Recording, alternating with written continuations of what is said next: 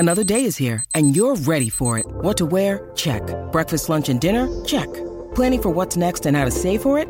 That's where Bank of America can help. For your financial to-dos, Bank of America has experts ready to help get you closer to your goals. Get started at one of our local financial centers or 24/7 in our mobile banking app. Find a location near you at bankofamerica.com/talktous. What would you like the power to do? Mobile banking requires downloading the app and is only available for select devices. Message and data rates may apply. Bank of America N.A., member FDIC.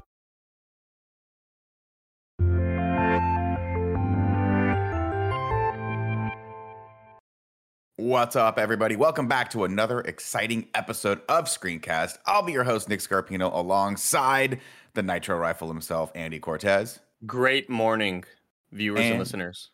The master of the ones and twos, Kevin Coelho. It's a good day, guys. It's a good day. Today, of course, we are talking about Dune. We're going to be reviewing that movie. But before we do, I want to remind you guys, hey, if you want to support this show, you can do so in a couple different ways. Did you know this is actually a podcast? We put this out on podcast services. And if you guys want, it would be really awesome if you went over there and subscribed to our podcast services and gave us a little good rating. And if you got a couple extra bucks to give, go over to patreon.com/kindafunny. Throw us a couple bucks. You get all this podcast ad-free. And for some of our podcasts, you get access to our exclusive post show where we talk about what we really feel about Greg Miller. Today we're talking about Dune, directed by Denis Villeneuve, who has also directed a lot of movies like Blade Runner, 2049, Sicario, and Arrival. These are all bangers, and you're starting to see, what I like is, I want to get into the visuals here. I'm like, all these movies feel like they belong together, and I like that very much. And it also stars Timothée Chalamet and Zendaya and Rebecca Ferguson, alongside a host of other amazing actors that cast this bad boy. So let's kick it off. Andy, you saw this a week ago. What did you think? I did. I enjoyed it a lot. I think it is... Three impressions for like maybe 5 minutes. Sure, yeah. I enjoyed it a lot. I think it's a very heady movie. I think it is very unconventional in the way that it's shown to the viewer, and I think a lot of that is because of the possibilities of the trilogy, and it looks like it starts off with Dune Part 1, so obviously that's what they're going for. I say possibilities just in case, because we don't know about the funding, and I think Tim said that there was some funding that was kind of... I believe they're already a go for the next part of Dune. Fantastic. I think for sure we're getting the Bene Gesserit show, and then part 2 is dependent on how well it does on HBO Max, not just necessarily how well it does in theaters. So I think it's still on the fence. All right. God, how terrible it would be if they were like, well, can't do part 2. It starts off with part 1. What we could have had. Yeah, I think this movie reminds me of a lot of... Every once in a while, I'll come across a TikTok video where a musician says, guess what time signature I'm playing in? This movie, you could have done that with like, guess what act we're in? Because it's crescendoing when you don't feel like it should, and it's going into like long monologues at moments where you don't feel like where are we at in this movie? Oh, there's still an hour left. It's very unconventional in that way, but I still really, really enjoyed it. I love the visuals. I wasn't a massive fan of Timothée Chalamet's performance in this movie, but I think Rebecca Ferguson was fantastic. I think a lot of these sort of ancillary characters, Oscar Isaac, I love his portrayal as well. I think this movie is awesome. I think Denis Villeneuve hit it out of the park once again. I hope we get to see part 2. Kevin, what did you think? I forgot about no spoilers. I almost went spoilery there. Yeah, no spoilers yet. We'll go into spoilers in a second. So I'm a really, really, really big Dune fan. Specifically, I grew up watching the sci-fi series, which I think is phenomenal. So I'm very much invested in this world. Like, I've watched countless, like, legitimately 40-minute videos that break down, like, Dune lore. I've never read the books because, reading's for nerds.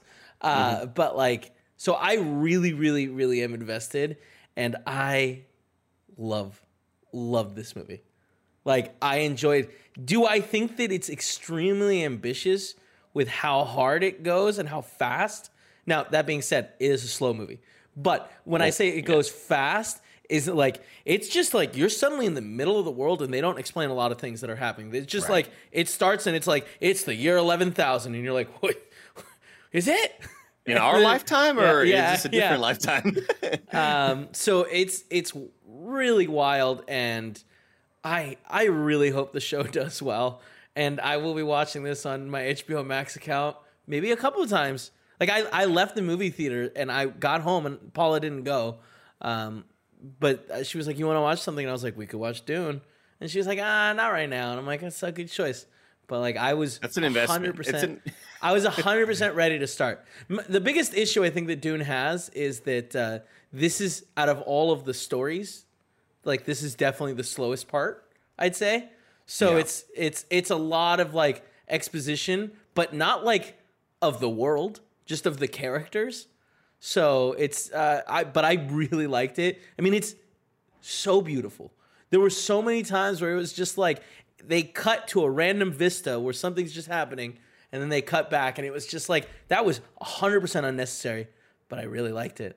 Wish I could have seen it in IMAX. I regret it. It was amazing on IMAX, and they I don't know if it's on HBO Max or not, if they actually play with the resolution as well. But yeah, on IMAX really? it goes full screen for a lot of the stuff on Arrakis, and then it goes back to like a more traditional frame for when we're sort of like in the intimate moments with the families. When we were watching it yesterday or afterwards, Tim and like you and Tim were talking about it cutting back and forth. And I think Tim, maybe it was you that were saying like I think Tim said it was distracting. Yeah, I like it. I thought it was a good use of it. It didn't take me out of it at all. But I think that they should just do everything in IMAX. You know? Well, I think it's a choice, right? I think it's so. I think that when I was watching it, I was when it did sort of occur to me.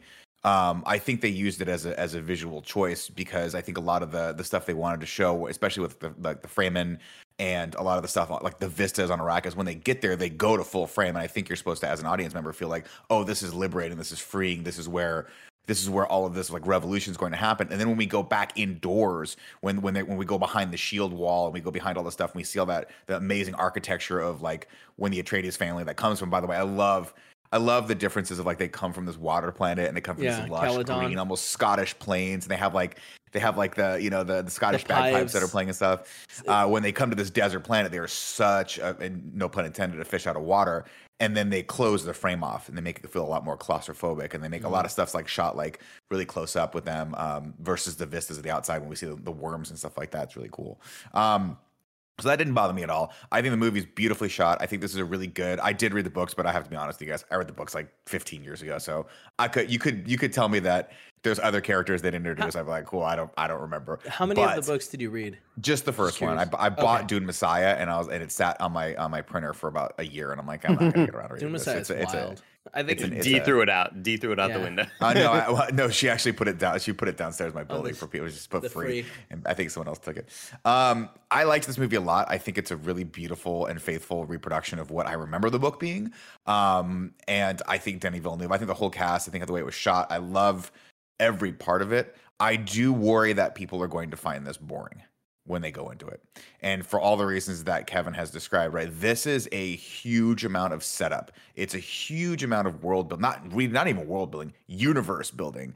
And so I think talking to Gia when she came out, I was like, what did you catch from that? And she goes, well, I understand the plot, right? This family, this house comes to Arrakis and there's some political intrigue. I'm like, but did you get all of the political intrigue that was supposed to be happening between like the dynamic between the House Atreides, the House Harkanian, and then the Emperor? And she was like, no, I don't know what any of that stuff is. I think it's difficult because when you're reading the book, you're sitting there and there's chapters telling you what the Bene Gesserit is. There's chapters talking about the setup of all these houses in this universe and all the politics. And it's very, very similar to Game of Thrones, where like with Game of Thrones, we had episodes and episodes and episodes that we spent with these other houses, right? We had like and so you got to learn these characters and learn what the world was. In this one, they have maybe 15 minutes before they're like, or 20 minutes for like, we got to get the Paul to Arrakis. Annie from Kind of Funny.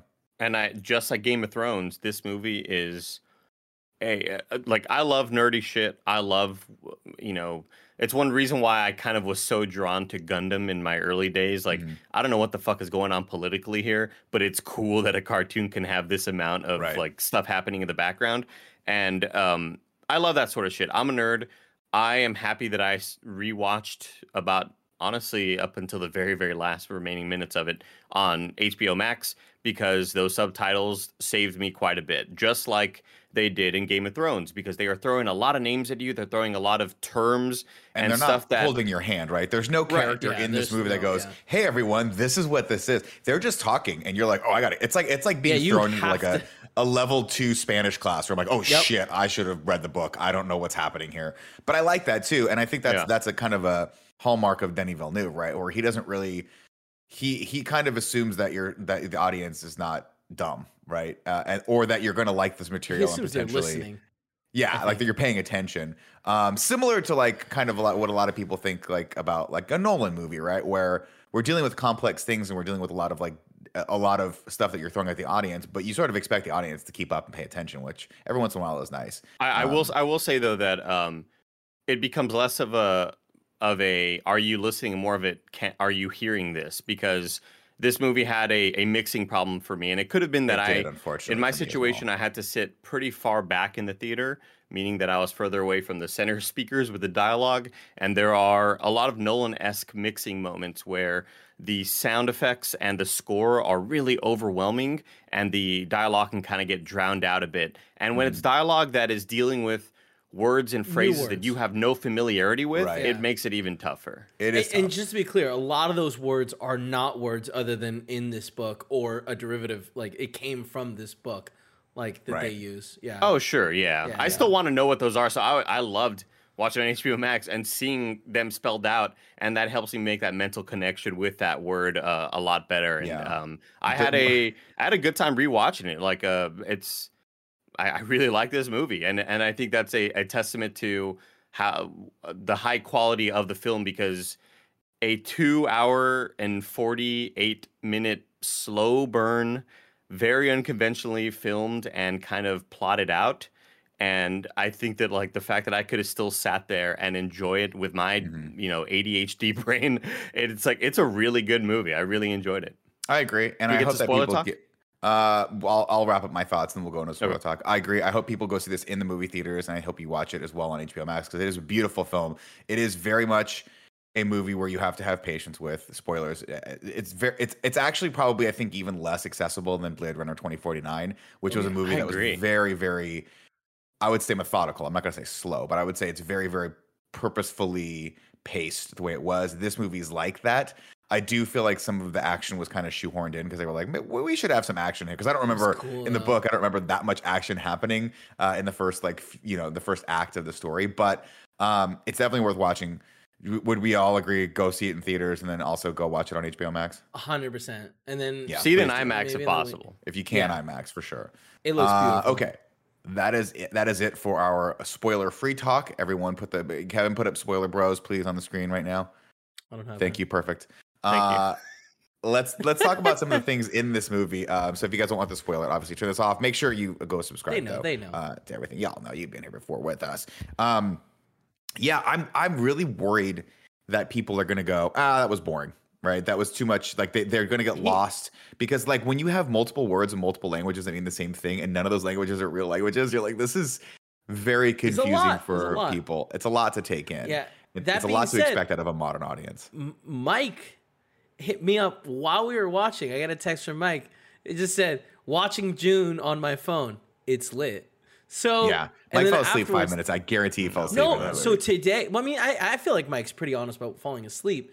But today, when we were doing, before we did our morning meeting, I was talking to Mike for a little bit, and he was like, I really like Dune. And I was like, do you know what's going on? He's like, it looks beautiful. And it's cool. It's like, all right. I think a thing that might be the saving grace is that cliffhanger. I think for anybody who might have felt out, but then you kind of fall back into the heat of the battle. And Nick looks like he's slacking Mike right now to come into the voice chat. Yeah, he's on a stream. But I think that final fight scene is interesting enough, and it has enough stakes, and you kind of understand what's happening, and you know that this is going to be the moment where the Fremen accept Paul, and we see. I got chills. I mean, I get chills of the moment when it's like sand power, like when Homegirl puts the thumper down I'm thinking, is she committing suicide so the worm can eat her? What's going on here? And then Yeah, you and you see the see, claws and come then out. you see like you see her little like daggers or whatever. Hooks. And then later on, we see the hooks of the people riding, and it's like that's what the thumpers are for. They're calling them to ride them. That's sand power, and then like this is just That's the the desert beginning. power, The yeah. music, desert power, yeah. The fucking music crescendos. It's like, god damn, I want to watch part 2. This is hype. I'm a little disappointed with that. I was a little disappointed with that moment because there's a couple different moments in Dune that are like, holy shit. When you get to them in the book, you're like, wait, they fucking ride these things, and it's like, Yeah, they make a really big deal out of it being kind of a rite of passage for like only, I think if I'm not mistaken, only certain people can do it, and you have to be able to like kind of have a kindred community like vibe with the I mean, a lot of people get killed. the worms, yeah. Yeah. And then there's also, of course, the bigger reveal that we won't spoil with some of the other stuff. But that moment, I was like, oh man, I really wish we were in that moment longer, because it did feel like a little bit of a cliffhanger, but it felt kind of rushed. Oh really? I don't know. It was perfect for me. Yeah. Somebody Was it who knows nothing about the source material Okay. to see the person writing and go, "Oh fuck, I didn't know that." Well, that's a thing that like they were alluding to it, and they did a good enough job hinting that people can ride these things, and now it all makes sense. And fantastic job framing all of that. Yeah, I think that I really like that it like set it up to be like, oh shit, for the people that know, when she pulls out those hooks, I'm like, oh shit, she's gonna ride this Yeah, thing. that was cool. And then she And I gets was like, I stabbed. remember her riding. Yeah, because I was like, it's kind of a bummer that like the first time we see it ride, it's this like not this character we care about too much, and then she dies. Then I thought it was a little weird. Then they show it happening kind of in the distance, and it's like, oh, that would have been a much bigger moment, I think, if we had seen it in the next movie, or Right. if they had just shown like Or if we them see two getting people on. riding them. Yeah. Like Frolicking. a tandem jet ski. Yeah. Yes. Now, one thing that I was disappointed is where this ends. I was hoping we'd get another 20 to 30 minutes more where they Future like spoilers. Where they go into the I'm not cities. yeah, where they like some things happen that I think make way more sense as a logical like stopping Mm-hmm. point. But like I don't, man, I'm so excited for. I think this gets the two. audience hyped. I Yeah. think it reminds me a lot of the end of Fellowship of the Ring. Of let's go hunt some orc, and the movie This is ends it, there. Andy, Like, fuck and yeah. we walked out, and I was like, this reminds me a lot of that first Lord of the Rings movies, and that's what scares me a little bit, right? Because Lord of the Rings has such a diehard following that people were going to come out to support the second one no matter what. In this one, I'm like, I hope this is enough for people to hang on for a second one. I really do. But given the track record of, the last, when Blade Runner came out, we were like, oh, cool, it's based on source material that everyone loves. I think Dune has a bigger audience. But when it came out, I was like, this is not a very accessible movie, and there's not a lot of action in this, and it's a thinker. This is kind of it's a heady. thinker, Yeah. and it's heady, and Dune is more of all of that. It is. One note, Nick. Blade Runner, I don't think was based off any. Like Blade Runner 2049 was not based off anything. Well, it was based off the original Blade Runner. No, Yeah, well, I mean that's. It was a That's sequel to Blade Runner.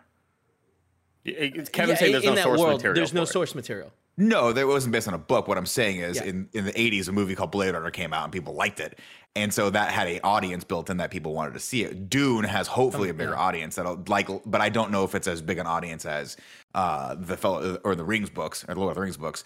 My hope is that people see this and go, "Hey, everyone! Like, if you watch this and you're watching this review, and your friends are like, I don't know if I'm going to go see it. Tell them to go see it, and tell them, hey, it's going to get a lot crazier in part Tell 2. him Nick sent you. You got to just stay through. You got to keep going with this. But I worry that like our friends who don't really care about sci-fi, like you have to really care about deep sci-fi on this. And this is one of the situations where I was talking to my wife before like last week, and she's like, "Should I come see it?" I'm like, "Well, you should." You should come see it with us, but it is. I know what this is going to be. It is going to be 3 hours of Oscar Isaac and Rebecca Ferguson really digging into this heady sci-fi. And if you're not into that concept, then this is going to turn off a lot of people. But I Also- think that I really do think that we need to push the Game of Thrones narrative. I think of the amount of people who would have a never great way to given sell it. a single shit about not only a political show, but or I meant to say, like, think about the amount of people that never gave a shit about fantasy and said, dragons, I don't want to fucking watch that. Well, that was me. But it becomes a very sort of, you get It's wrapped about into people's- this story with all the Yeah. sort of feuds happening between all the houses and stuff. And I think that whenever I see the trailers pop up and it's like the review from so and so, and it's this is the next Game of Thrones, I'm like, that sounds like kind of cheesy, but it's like, no, they I think they nailed it. Like, especially just calling it like the House Harkonnen, House Atreides, all that shit just makes sense. And it's a story about imperialism. I think it's just like really cool.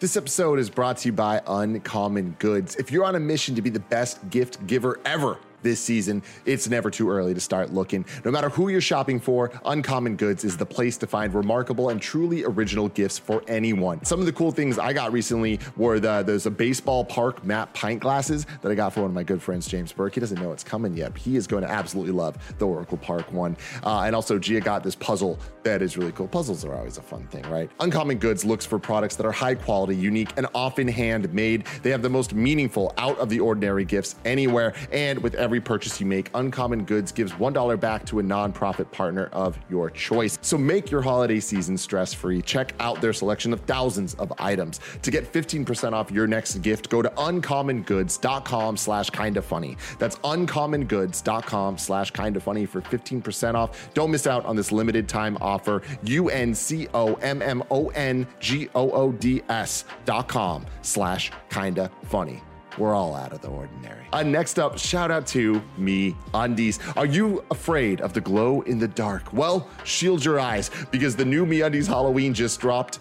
Dead. If there's one collection you don't want to ghost, it's this one. I always love MeUndies. I always love their themed collections, and I especially love when they get fun, like with the Halloween ones. We're glowing in the dark, baby. MeUndies are made from natural fibers sourced from beechwood trees, making their micro-modal fabric soft, breathable, and dangerously cozy. And I can attest to all of that. Of course, even right now, wearing my MeUndies shirt, my lounge pants, my undies, and socks. I love the micro-modal fabric all over my body. It is so soft, and I love being a big, soft boy. You can get your spooky season up and haunting with 5 new prints: I See You, My Boo, Tricks and Treats, Lazy Bones, and Lazy Pumpkin. MeUndies has a great offer for you first-time purchasers out there. You can get 15% off and free shipping. To get 50% off your first order, free shipping, and 100% satisfaction guarantee, go to MeUndies.com/morning. That's MeUndies.com/morning.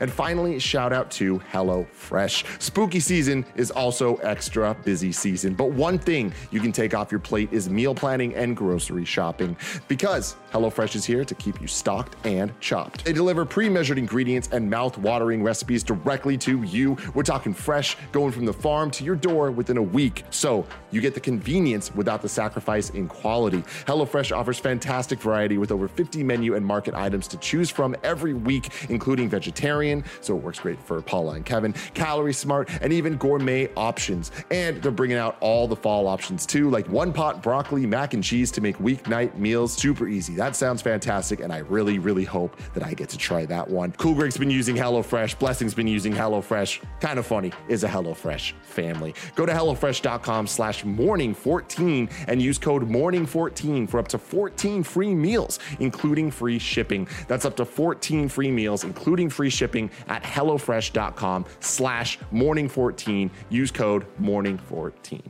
And by the way, calling it the next Game of Thrones, obviously, Kevin knows, is a little bit of a misnomer. We should call this the first Game of Thrones because this book came out before that, and I'm pretty sure it was a heavily influenced when George R. R. Martin decided to write Game of Thrones. But I wish there's a couple things that I don't like about this movie. One is that I love Denis Villeneuve's overall like top level visual style for all of his movies. And he has a very, very distinctive like visual look that he goes for that I think you can see when you go, like the ships in Arrival look kind of like the ships in here and the big worm tubes and all that stuff. I love all the tech in this. I love that it kind of feels like a lot of the sharper edges of the armor and stuff ties into some of the visuals we saw in Blade Runner. I'm not saying any of these movies have to do with each other. I'm just saying visually, Denis Villeneuve, I love his style, but I think he pushed it a little too far in this. And visually on screen, when there was fighting happening, I'm like, I don't know who's fighting whom. And I think it would have helped a little bit to be a little bit more accessible if the houses visually had like, and colors, this is going to sound stupid, a color, a different look and a different vibe and a different color to them. Because when we keep cutting back and forth to like, they introduce that other like the Unsullied, basically, Yeah. which is I forget what they were called. in this, but Sardaukar or spoilers. something like that. Yeah, they're the Unsullied. Yeah, they're They just introduced the those they're guys, just and I'm the like, PMCs. They're the PMCs. Yeah. yeah, and they have a white outfit, and then everyone else is fighting in white outfits, and then Yeah. Duncan Idaho runs in a white outfit. I'm like, I understand who's who because I'm paying attention. But I do think that it would have been nice. One of the things that was great about Game of Thrones is like we saw the flags, we saw the wolf, we saw the color schemes. We knew when we were in King's Landing visually that we're like, oh, it's summertime down there, it's winter up there, and Red as Gryffindor. Exactly. And I hate to say it, but I feel like a touch of color in here would have gone a long way for that, for just having a little bit more like distinguishment between the houses, especially when like it gets a little confusing toward the end when the Baron's sitting in the big dining room of the Atreides house on Arrakis. And I'm like, oh, where are they? And then we see the bowl up there. I'm like, oh shit, they're in that room because everything's so sparse. There's like no set dressing in anything. So when you cut back and forth between all the planets, it's a lot of it looks very visually similar. Like I agree. Yeah. So, but I do love everything they did with the Harkonnens. Oh, Yeah.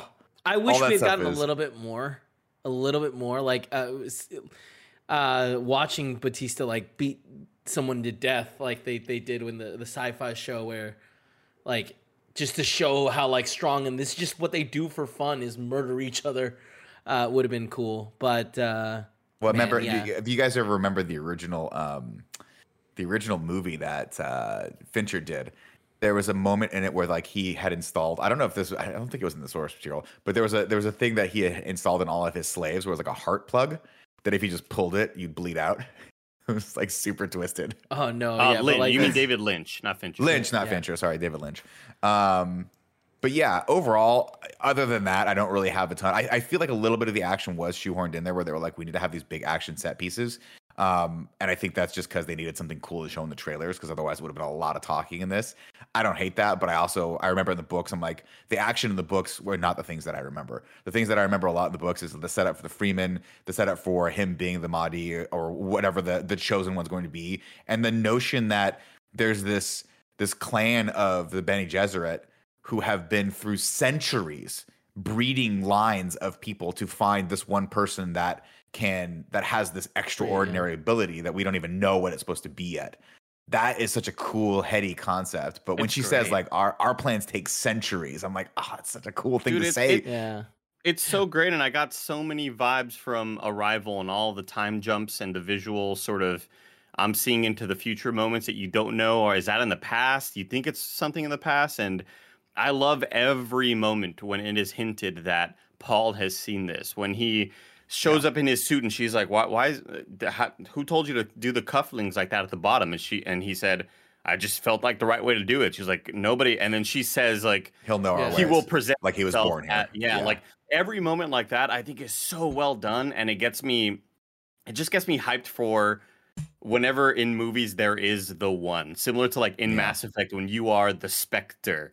Like all those moments are so badass, dude. I kind of felt like it was a lot more forced than I ever heard it before, though. Like in anything that I've seen before, the mom isn't like I was trying to create you. It's usually the mom was like she's not married to the guy, but like the Duke wanted a boy. And she's like, she loved him. I wasn't supposed to, but I obliged him because that's what he wanted. In this one, there's clearly moments where she's like, I wanted to try to create you. Right, that is a weird take. And I kind of feel like they're really doubling down on this, like the one thing. Because like there are many moments where people tell Paul, like, oh, you're the one. Or he even says it where it's like, I don't. Like, what is this thing of the one? I saw you're pregnant. Like, you're pregnant. You know, all those moments like that, I think are... that was really cool. I just kind of, like, it's interesting that, like, I feel like they're being a little bit more forceful with the Muad'Dib line stuff. Well, I think that's also something for the audience to grasp onto and kind of... That's familiar for the audience. I think a lot of the other political stuff makes a lot more sense if you were doing a series of Dune.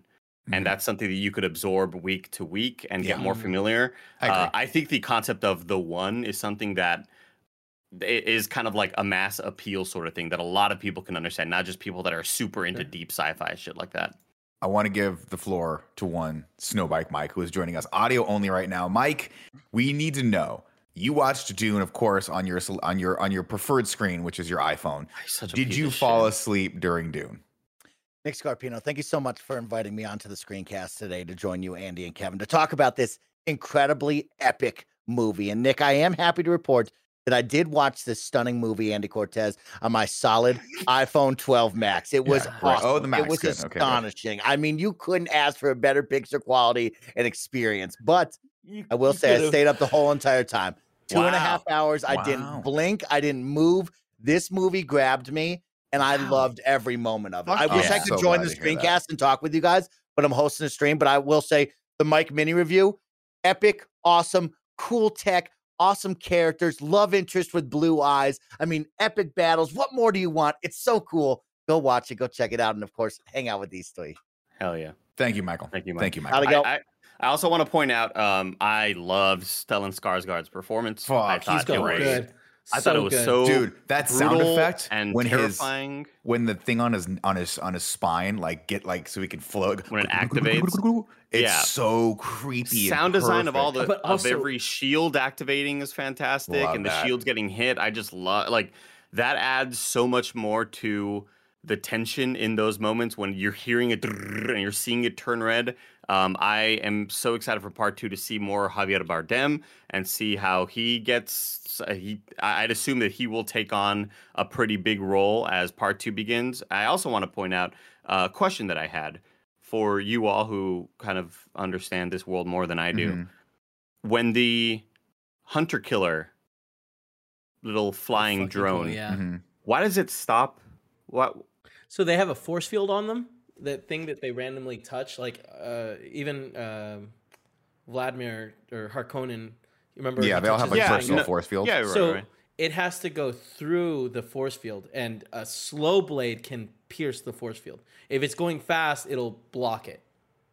So that's why it always looks like it stops. It's still driving in. It's just slowing down to break through. I'm not sure why I'm not sure why it stopped when it was trying to stab Timothée Chalamet, though, because I don't think he had his force field. That's on, what I'm talking about. Oh, sorry. That part, was it not seeing him because of the hologram? I think so. I think that was the point. It wasn't seeing him. It's moments like that I think kind of just add unneeded confusion.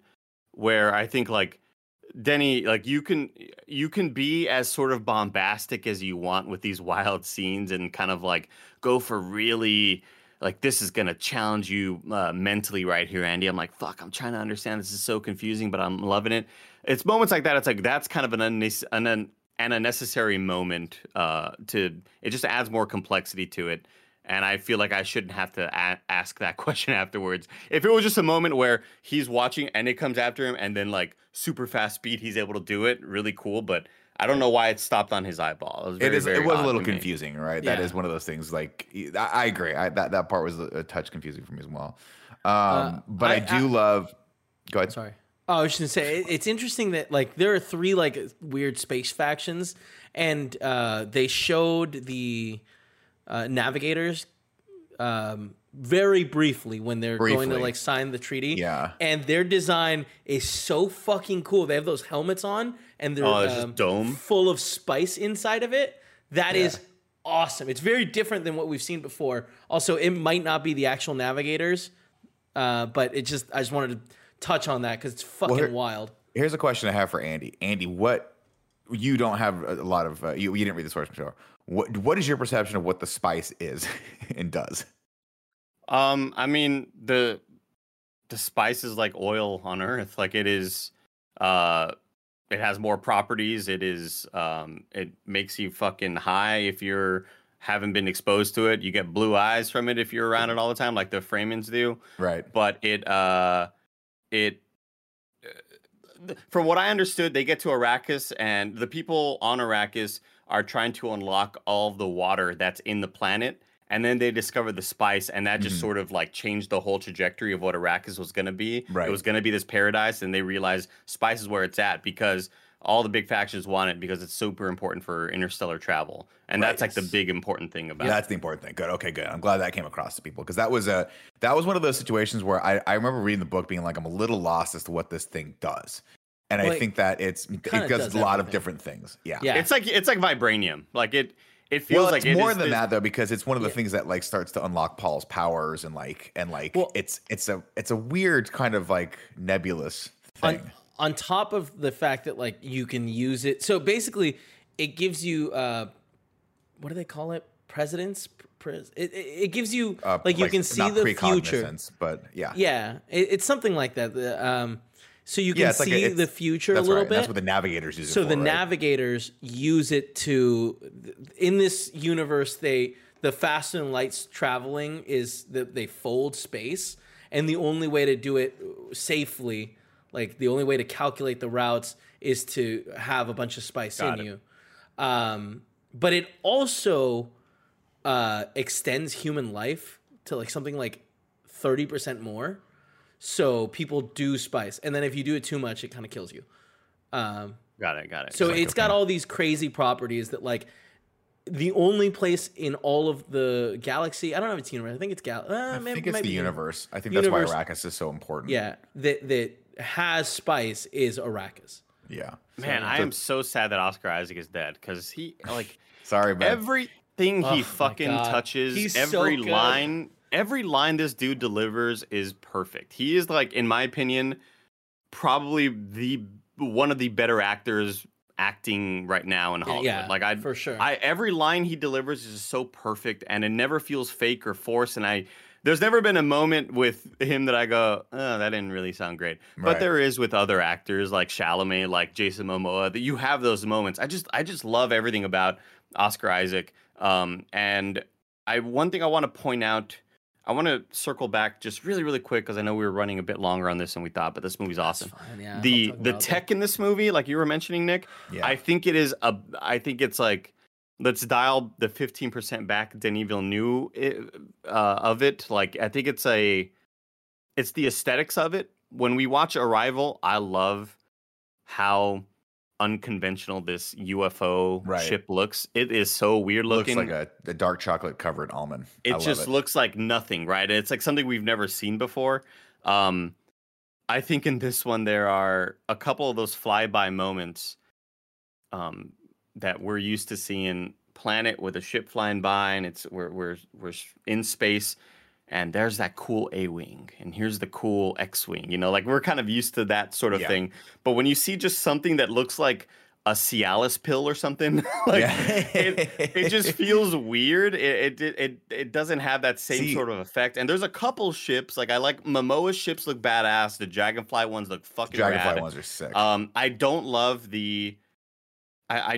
and also I don't understand the ships of these PMCs that come in that the Harkonnen hire, because they're like little pods, and when they land, they kind of like expand, and I am assuming that's for a slower landing. Like to slow it down, yeah.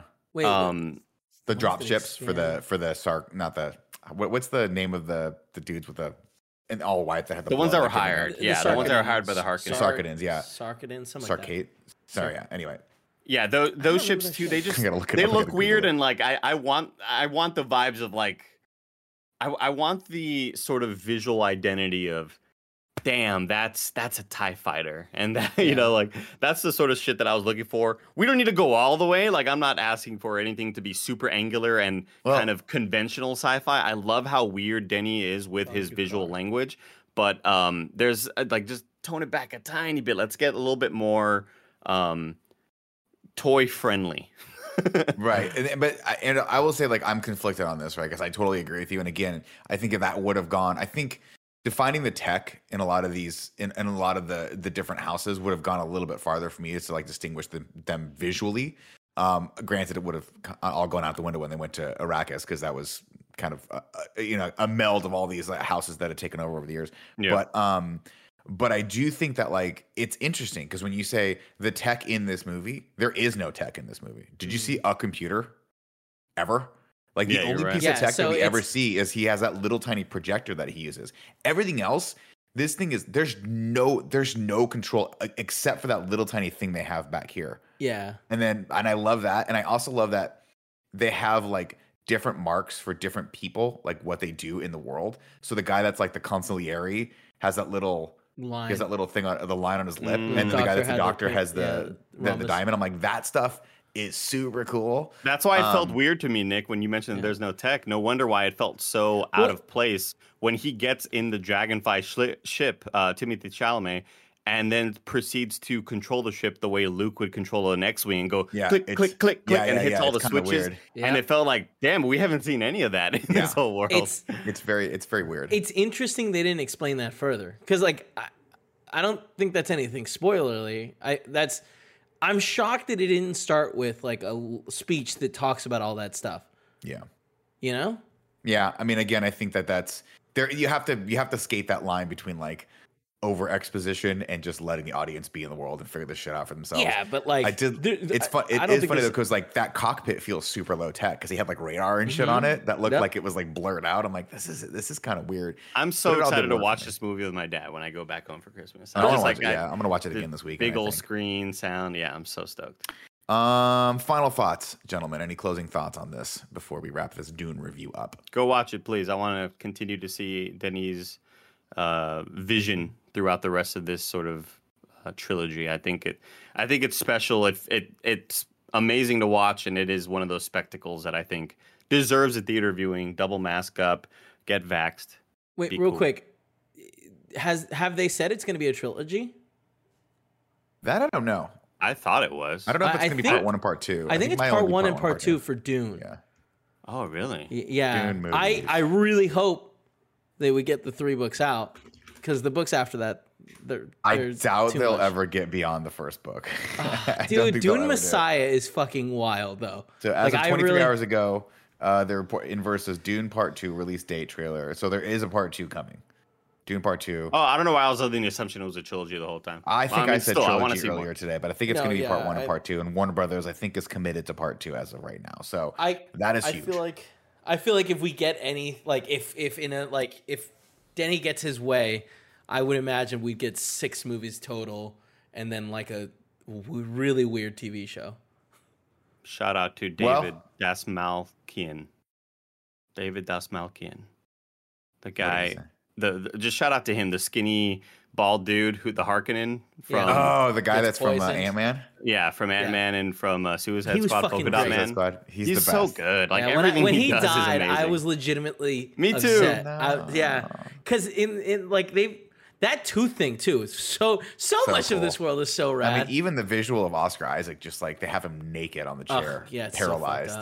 So fucked up. All of this is so good. Ladies and gentlemen, that's been your Dune in review. Let us know what you thought about Dune in the comments below. Please keep it spoiler free for everyone, at least for the first few weeks, because we don't want it's actually, we don't want spoilers in this. And here's hoping spoilers. I don't know that you can. Well, not with as far as we've gotten. You could spoil deaths.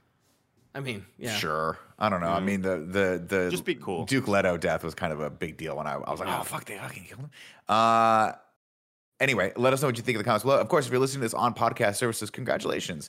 Please make sure you subscribe to those podcast feeds and make sure you give us a nice little rating over there if you can. A little 5 stars goes a long way. Until next time, ladies and gentlemen, it's been our pleasure to serve you.